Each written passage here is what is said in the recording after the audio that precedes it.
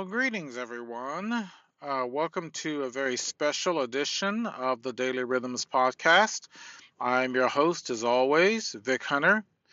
And what you're about to hear is an interview that I did with my good friend, Melinda Lopez, back in November of 2021, in which she shares a heartwarming story of how God healed her young son through not only her own prayers, but the prayers of her family and her community.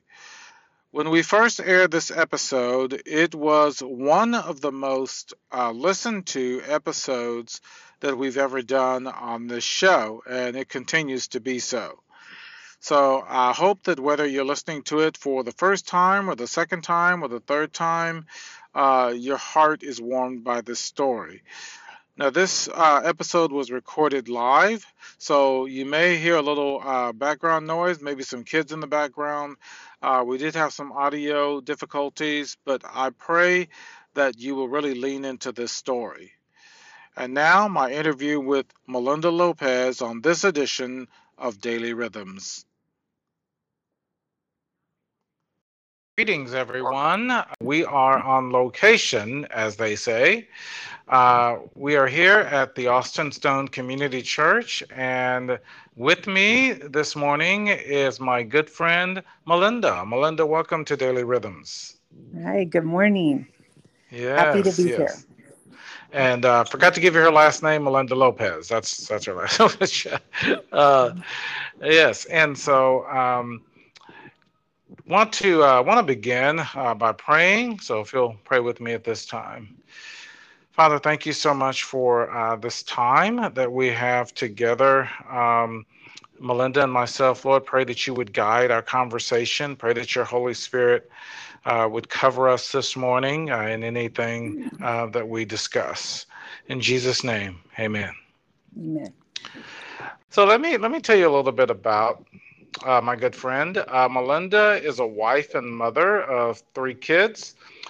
She lives and works in the Austin area. Her husband is from El Paso, and Melinda originally from North Carolina. She moved here for her medical residency. She is an OBGYN and head of the Department of Reproductive Health at People's Community Clinic, a public health clinic where she sees primarily a socially marginalized patient population. She works on a local and national level to advocate for survivors of human trafficking. She is a believer and has been here at the Austin Stone for approximately 10 years. So again, welcome, Melinda, and yeah, it's good to have you here. And I wanna begin by just asking you a question before we get into your story. What do you think is praying in community? Oh, that's a great question. And there's so many layers to the answer. There is something more powerful about praying in community and praying with other people. You can feel it. You can feel it in the air. You can feel it in the atmosphere when you're together. I I think that there's a scripture that when 2 or more are gathered in His name, Christ is with us. You feel that. You feel when you're sharing each other's devotion. Your faith seems to grow together as multiple people are involved. Also, I think just on a human practical level, when people understand the stressors that you're going through, the challenges you're facing in life, and they're praying for you, they're also taking it usually to another layer and thinking about how they can meet those physical needs, such as providing for food or shelter or safety concerns, and thinking beyond the spiritual needs, but how they can meet other needs in your life as well. Hmm. And you mentioned the sharing aspect of this. There is a favorite song of mine called Sweet Fellowship.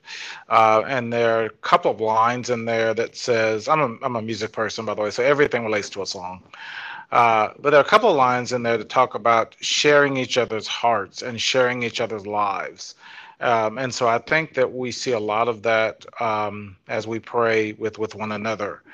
So you got to experience that. Well, first of all, let me tell everybody, Melinda and I first met when she joined our small group, which we call here Missional Community at the Austin Stone. And I think you were just coming off maternity leave. Did I Yes. have that right? Yeah, Yeah. yes. So So, busy. yeah, teeth into before things got really crazy, I guess. Yeah, yeah. I had been trying to join for a while. I had reached out to Matt and Diana for months prior to actually first meeting with you guys, and things just kept getting in the way. And then that seemed Yeah. to be the best time. Yeah, yeah. And so we love her family and glad that they got to join us. Um, I mentioned your three children, and we're actually here to talk about an experience that God took you through with regard to your youngest child, Eli. And I was going to interview Eli, but he's unavailable for comment. So, he doesn't. so, He doesn't have a lot to say. no, it'd definitely be an interesting interview. Yeah. Dude, yeah. So And yeah, yes, yes. So take us back to there was a day last summer when your son became really ill. Take us back to that time. Tell us what was going on and yeah. what was going on in your heart. Yeah, so currently I'll just throw out there Eli is 18 months and he is doing well. And so I just Yeah. want to put that out there, and also maybe as a warning for any of the listeners who might have had prior experiences with truly sick children. This might be a little triggering. So I will be talking about some of the ICU experience that we had. So I just want to put that warning out Sure. there. Yeah. It can be difficult to listen to, depending on what your experiences are. So yeah, this happened about 5 months ago in June, and it was the weekend after Father's Day, and our family was kind of split up for the weekend. My husband had taken our younger two children, our 5-year-old, and then Eli, who was at the time 13 months, to El Paso for the weekend to visit his family. It was one of the I think the first trip since the pandemic hit that he had been able to visit family there. So we're excited about that. I had to stay home and I couldn't get out of my shift at work, so I was at home in Austin with our older child. And my mother was also coming into town, so it was kind of a busy weekend. Uh, on Friday, or I guess on Thursday before the weekend, when they first went down there, my husband told me that Eli had been feeling just under the weather, is how he described it, kind of fussy, and has some low grade fevers and had been throwing up.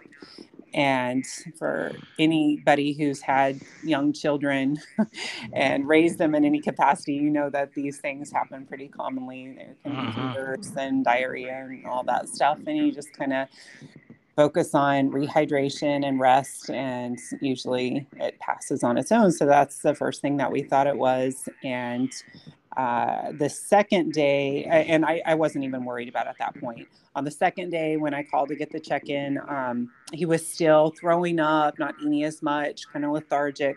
And so I had my husband had made the decision to take him to the urgent care there, just to get a second opinion and make sure he was doing okay. And that seemed to go smoothly. And they said it was just a GI bug, and that we needed to just keep hydrating him and keeping the fevers down. And so I didn't really think anything else about it at that point, and was just happy that he was in good hands. My mother-in-law was there, so she was definitely doting on him.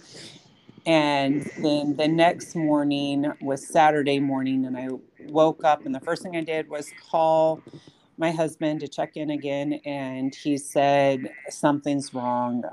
Then Eli was fussy all night, Mm. inconsolable. Um, he's breathing weird. And up until this point, Eli has been a very healthy child. I mean, he had had runny nose here and there, but no major health concerns. And to say breathing weird was a little scary. And so I had him switch to a video chat right then, so I could see him.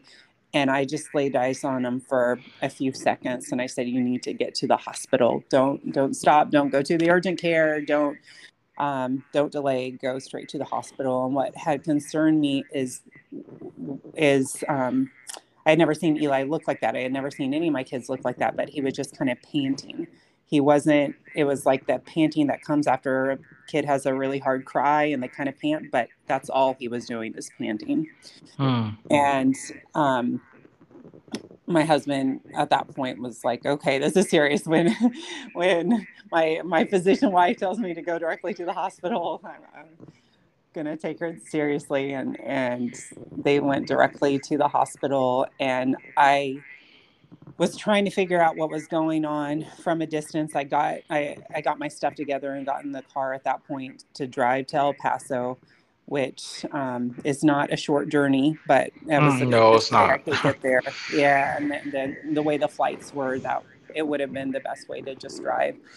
And I was trying to get updates. My husband doesn't have any medical background or not a lot of experience with the healthcare process. And I was trying to get updates about what was going on, and it just seemed to be overwhelming. I heard little bits and pieces of it. He seemed pretty shocked, and then I couldn't really explain what interventions were happening or what decisions were being made. It was just all happening so fast. But it did concern me, the how quick they attended to him in the ER. For anybody who's been to the ER, you know that it can be a long wait to be seen. And Mm-hmm. so if you get there and you're seen almost immediately, I knew that that was not a good sign. And at some point, the timeline kind of started to fade at that point. I can't remember. It's all kind of a blur about whose voices I heard, and at what time period. But at some point, I heard from the ER doctor, and this was already when I was on the road, that he was apparently septic, meeting the criteria for sepsis, and they were admitting him. They were starting broad spectrum antibiotics to cover for many potential causes of the infection. They weren't clear where the infection started. Um, and just going off of that, I knew this was a very serious situation. And before I had even received that phone call, when I first actually before I got in the car, I texted our small group, our missional community here, just asking for prayers for this. And that I didn't know all the details, but it seemed like something serious was happening and just needed prayers for healing. And as I was making the drive and speeding there, I think I Yeah. made that trip in about 6.5 hours. And that's usually a 9 hour trip. So I was definitely speeding, but You didn't I break any traffic laws, did you, Mom? Okay. maybe just a few. But actually, that was part of the last hour and a half when I was really speeding the whole way, Mm. but very focused speeding. There was a police officer riding kind of the whole way. And I have my story all ready to go. Like my kid's in the ICU, and I was just ready to tell him, and he never pulled me over. I mean, there was like nobody else on that stretch of the interstate. I don't know how to explain that. But anyway, when I was driving there and lots of people, I was reaching out to relatives, I was reaching out to friends, letting people know what was going on and asking for prayers. Uh, your mind just starts going in all these different directions. And as somebody in healthcare, you can easily start driving yourself crazy with with all the different ways that this could play out. Mm. And I was kind of searching for ways to ground myself and to really just open up for what God wanted, how God wanted our family to get through this. And Mm-hmm. it wasn't just through a healthcare lens. It was really a faith journey. And I was playing a sermon from the Stone. It happened. It was a sermon from way back, but I just kind of randomly pushed something to listen to. And at one point during the sermon, it was about having faith in situations that just seem so wrong, that Mm. just seem so tragic. And there was one point in the sermon where the speaker mentioned, we all long for a time when there will not be a pediatric ICU, when there will be nobody to fill it. And I Mm. remember just kind of losing it at that point, and crying for quite a while about just knowing what that meant, and identifying with that feeling so strongly. But um, while we long for that time, we're here and we're called to walk through these situations with faith and with each other. And Mm-hmm. so knowing that it wasn't a place of desperation that I was coming from, it wasn't a place of um, being overwhelmed. It was more of a place for just making myself open to how God was going to get us through this, and being Mm-hmm. completely open. You really detach from the mores of the world and what science or healthcare might tell you, and you really are lifted up to another level where God is absolutely in control. Mm-hmm. Mm-hmm. And we might, everybody's getting out, but I think at that point the prayers were already just starting to pour in during that trip while I was making it to El Paso. I know my parents were calling their circles of friends um, and church groups, and my mother-in-law was, and then our small group was contacting people within the church to pray for us, people on the prayer team, to lift up Eli's. And there was a peace in that. There was a peace in knowing that that message and those prayers were being spread and multiplied, Mm-hmm. going to people who I didn't even know, and they were lifting up my son, who they had never met. And that was a great source of strength and Yeah, let comfort. me just step in here for a minute, Yeah, because you not only had people who were providing you with comfort and encouragement, but you had people who were praying, right? I mean, you yeah, had people who, I mean, there's only so much that we can do, and we just exactly. take it to a higher power, a higher Yeah, source, if you will. yeah, And so that I think that's key. yeah. And one of the things I learned there's not a lot of comfort in those situations. Oh So yeah, when yeah. people was talking to, even my close friends and family, they weren't comforting me.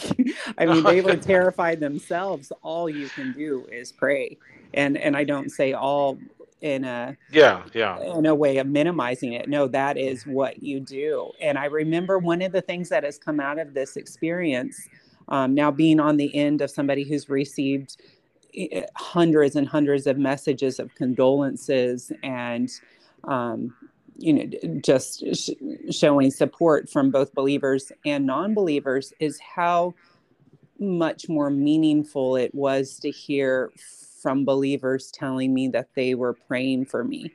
I mean, I've been Mm-hmm. on the other side of this many times where I've said, I'm praying for you. And I didn't want to feel like that was all I was doing. I didn't, although I would feel like that sometimes when I told people, like, I'm sorry, I can't do more, I'll be praying. But on this side of things, that is a very powerful thing to hear. And Mm. it compared to non-believers who are very kind, very loving, very well-intentioned, but there was no place for prayer in their message. And that just didn't feel, it was like, thank you, but that's not where it's at. Yeah, and That's like not. with non-believers, you might hear messages like, "Oh, girl, you've got this, right? I mean, you can fight through this. It's all gonna be, It and was, well-meaning messages, obviously, but well, not what you that really was, need at that time. Yeah. yeah. And a lot of them actually were not so optimistic. It wasn't a, you've got this. It was, I'm so sorry you're going through this. This is Oh gosh, devastating. yeah, And a yeah, lot of that was because I heard from med school colleagues, friends from med school that I hadn't heard from in almost 10 years. I graduated from med school more than 10 years ago. And I hadn't seen some of those friends or heard from them in years and years. And somehow word got out. And to people who have a medical background to hear, and even people who don't, honestly, to hear the words septic shock and what Eli ended up being diagnosed with was bacterial meningitis, and to hear those diagnoses is just so, it's like a worst case scenario. And yeah. so people weren't saying you've got this. People were like, what, our heart goes out to your family. How can we help you? Like there wasn't, it's going to be We'll okay. bring food. Yeah. It's, Yes. Yeah. People were asking like, how can we help you guys through yeah, all yeah, this? yeah, Yeah.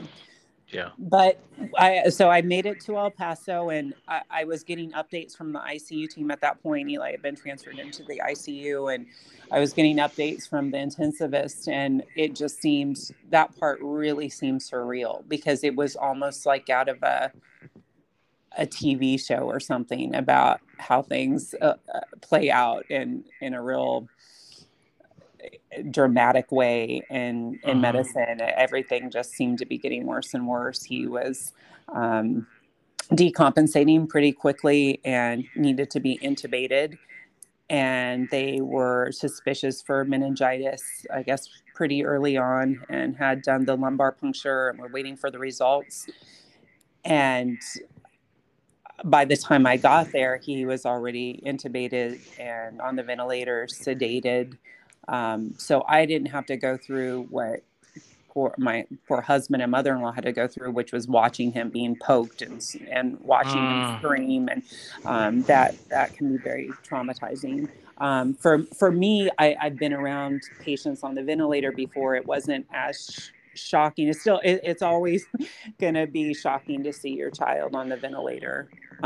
But it wasn't as shocking for me as it was for my husband. And I was just so grateful that these amazing machines were around, that we have this technology that can keep somebody's heart and lungs functioning yeah. while they're fighting off this infection. I was just so grateful for Mm. that ventilator. So did you have to kind of step out of yourself, and just kind of look at this medically, or I Yes, mean, yes, yeah. yes, yeah. I would definitely describe those those 2 weeks in the hospital of me just taking off my medical, switching off the medical hat with the mom hat, just continually. Yeah. And I he ended up being in the hospital for 2 weeks. The first week was in the ICU, and then the second week was in the pediatric, just general floor. And he was on the ventilator for a total of 4 days.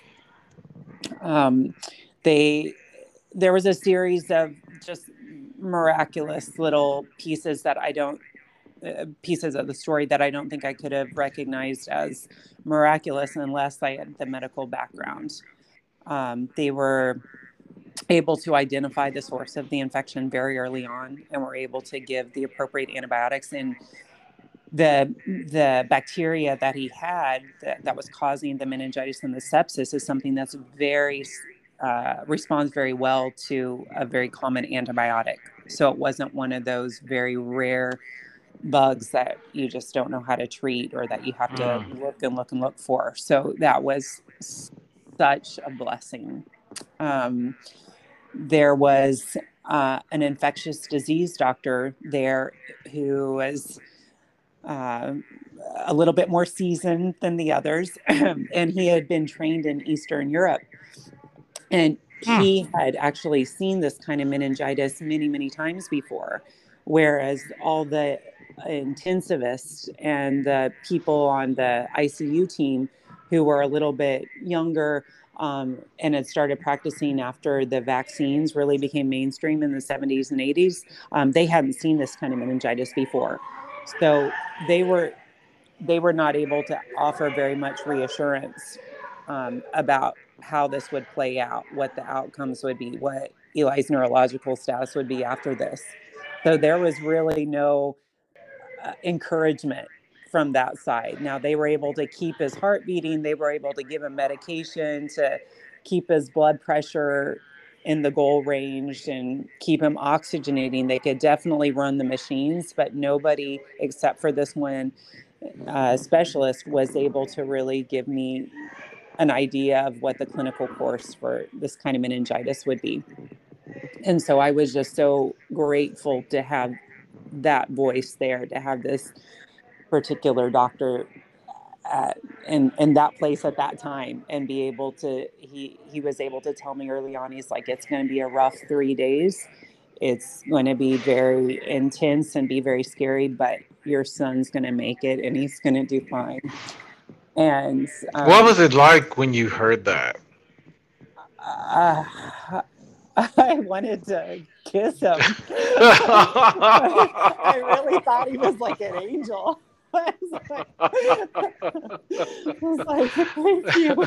You might not realize it, but God is speaking directly right now to me, and thank you. Yeah, yeah. That is such a relief to a parent's heart, Yeah, to hear yeah, that. yeah. That really kept me going at that time because none of these other doctors could say anything like that. It was just kind of every few hours we get an update. Well, his blood pressure hasn't fallen anymore. That's good. Or well, look at the color in his feet is coming back. Those kind of things, like just commenting on the current situation. Nobody could talk about how it was going to look when we got through this or if we would get through it. So I was so grateful for that. Um, he had something called Haemophilus influenza, which is a common vaccination. And he had gotten all his vaccine, or it is a bug that we vaccinate against. It's in the set of vaccines that newborns get, and he had got all his vaccines. But this was a type of Haemophilus influenza that is not included in the vaccine. Okay. And so it was sent to the state, to the health department to try to type it. And we still haven't gotten those results. It might be a while longer, but it's one of those bacteria that's everywhere. It's just kind of in the environment. So this is really a random, unexpected thing. Hmm. Hmm. Wow. So it seems to me, and I'm sure you would agree, that God is working throughout this whole process. Oh, To absolutely. Absolutely. just And I can honestly say there was never a point in there where I felt terror. I never felt terrified. I never felt like hysterical. I I felt God. I felt peace and calmness. I felt love. I felt an overwhelming amount of love mm, and yeah, gentleness even in the middle of all that, and that can only come from God. And yeah, I remember thinking just over and over, God, you've given us this beautiful baby boy, and he's just brought us so much joy, and he's such a gift. But we didn't knit him together. He was a gift from you. You have made him, and whatever comes out yeah. of this is for your good. Mm-hmm, And mm-hmm. and just having that kind of on repeat in my mind, and knowing that it was like a life at its most uh, distilled, most pure form, where it's just you and God, and everything else is kind of noise. And Yeah, I like that analogy. you recognize it as such. Yeah, yeah, And and see that's why Jesus says, "Come to me, all you that labor and are burdened, and I will give you rest." yeah. That is there's so much packed into that one verse, but one of the podcasts that I listen to is the Bible Recap with Tara Lee Cobble, and she kind of you know how you like when you're memorizing a verse, you kind of like memorize it in parts. Like she would say, "Come," and then "come to," and then "come to me," you know, Mm, and hmm. there's just so much power in that. Yeah. Yeah.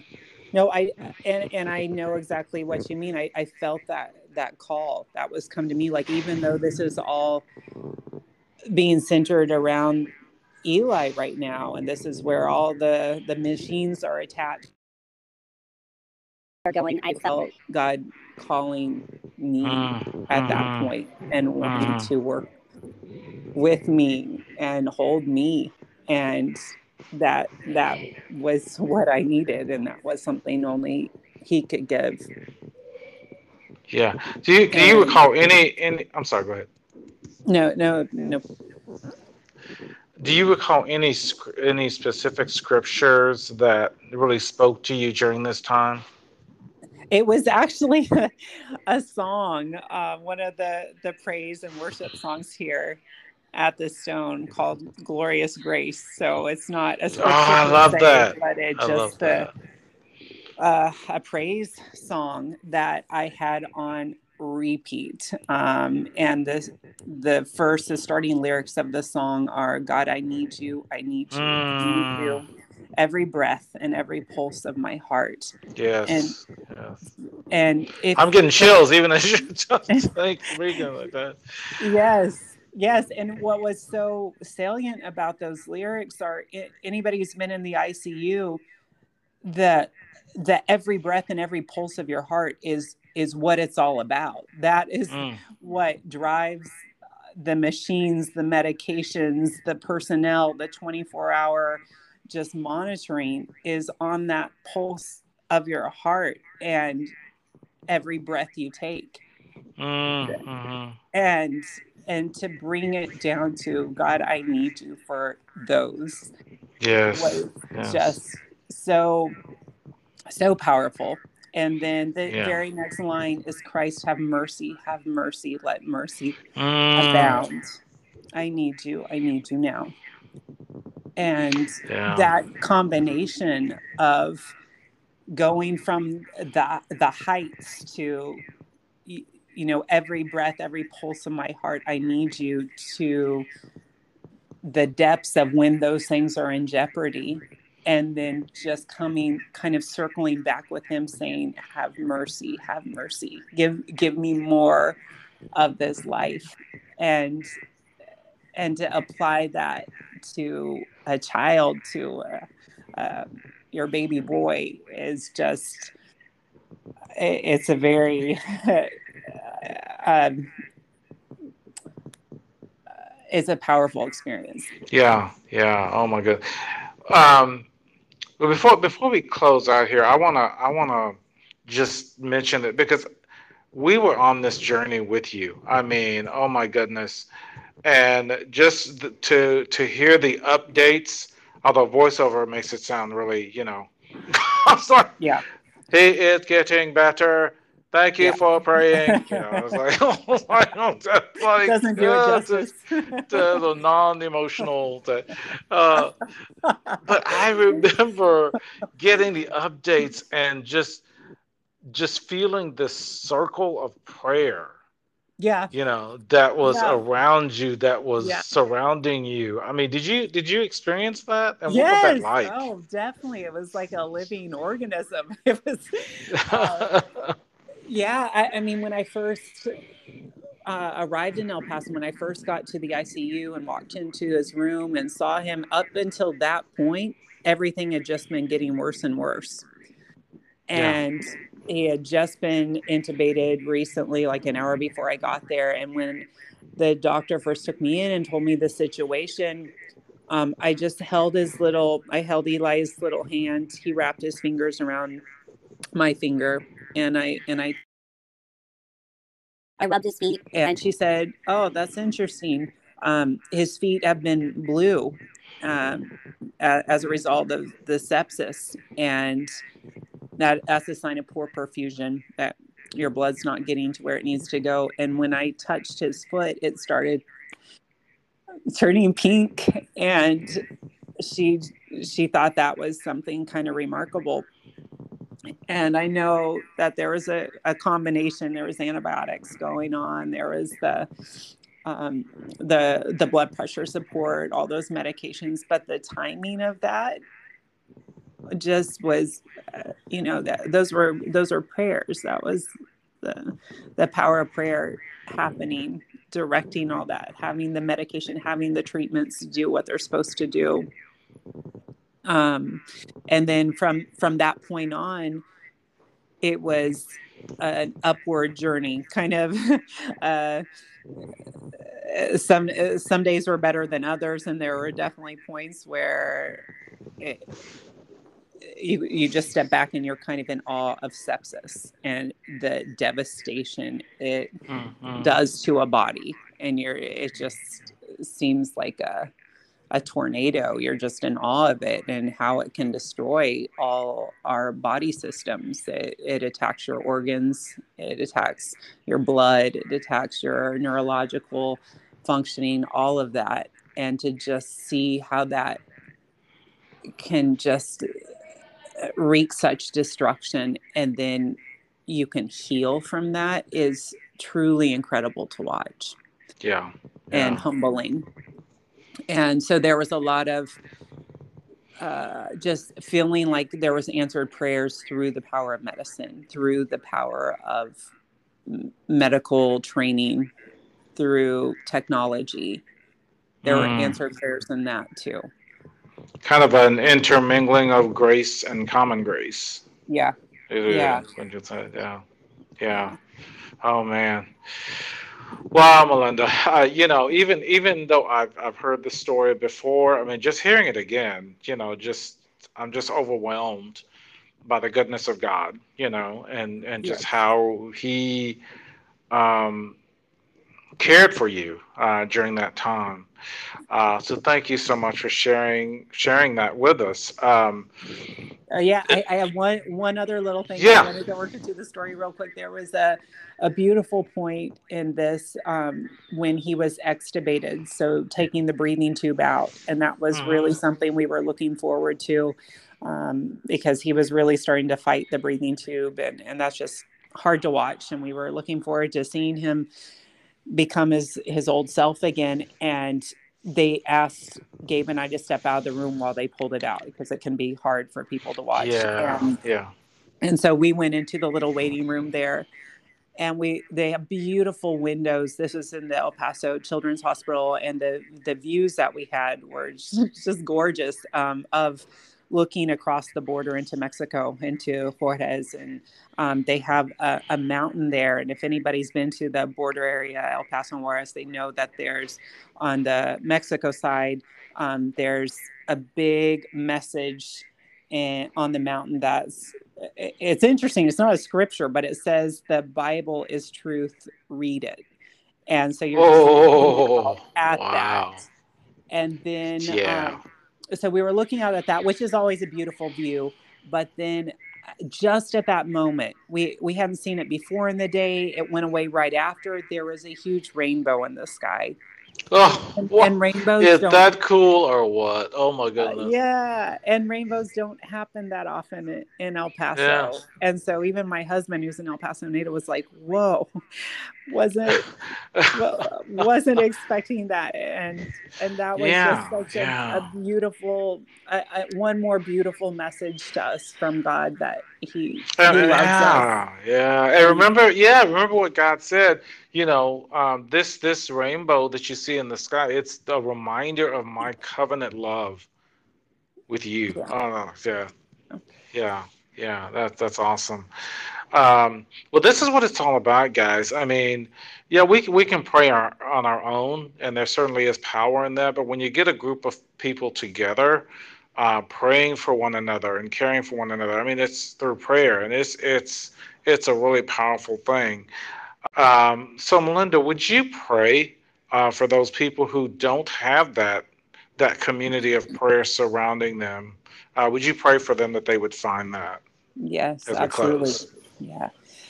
Oh, great God. Thank you so much for Victor and I being able to talk about this experience now. And thank you for just the beautiful act of love that you showed our family and you showed our community and the healing of Eli. And thank you for this beautiful little boy still being around and growing and healthy and just being able to just really enjoy him, Father. Thank you. It is a gift. I want to lift up the listeners right now and anybody who was um, touched by this story or you know, have people in their lives who might be experiencing a situation like this right now, and just that they feel inspired to pray to provide that form of support for these people, because it is just so powerful. And God, I thank you for the power that comes from prayer communities. I thank you for the palpable energy and comfort and strength that comes out of groups of believers praying in your name. I thank you for that extra level of superhuman strength that you give us.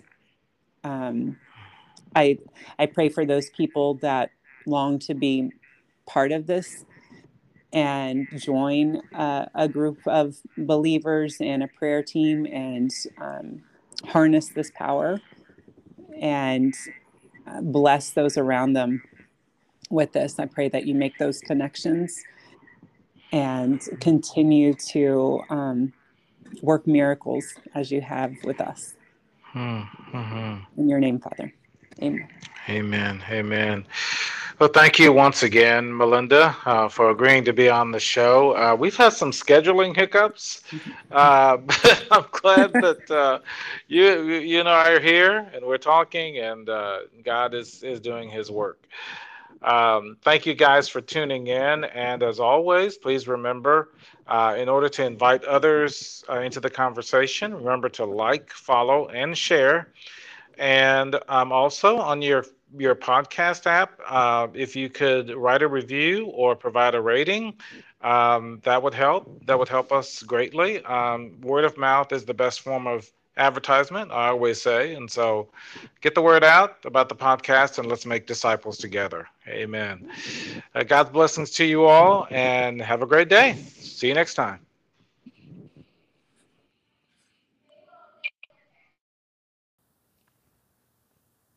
Hey everyone, this is Angie Edwards, production assistant for the Daily Rhythms podcast. We wanted to give you a brief update on little Eli. Earlier this year, the meningitis returned, and he lost hearing in both ears.